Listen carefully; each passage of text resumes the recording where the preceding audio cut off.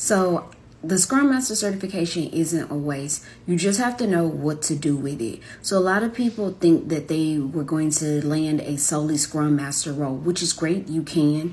But the reality is what you really want to do is land a role that really focuses on Scrum, like the Scrum framework. So instead of focusing on just being a Scrum Master, use Scrum as a tool set in your tool belt in order to increase your income. Apply for roles where using Scrum would add and increase the business value. And it may not have Scrum in the name, honestly. It may just be some type of agile framework that they're looking for.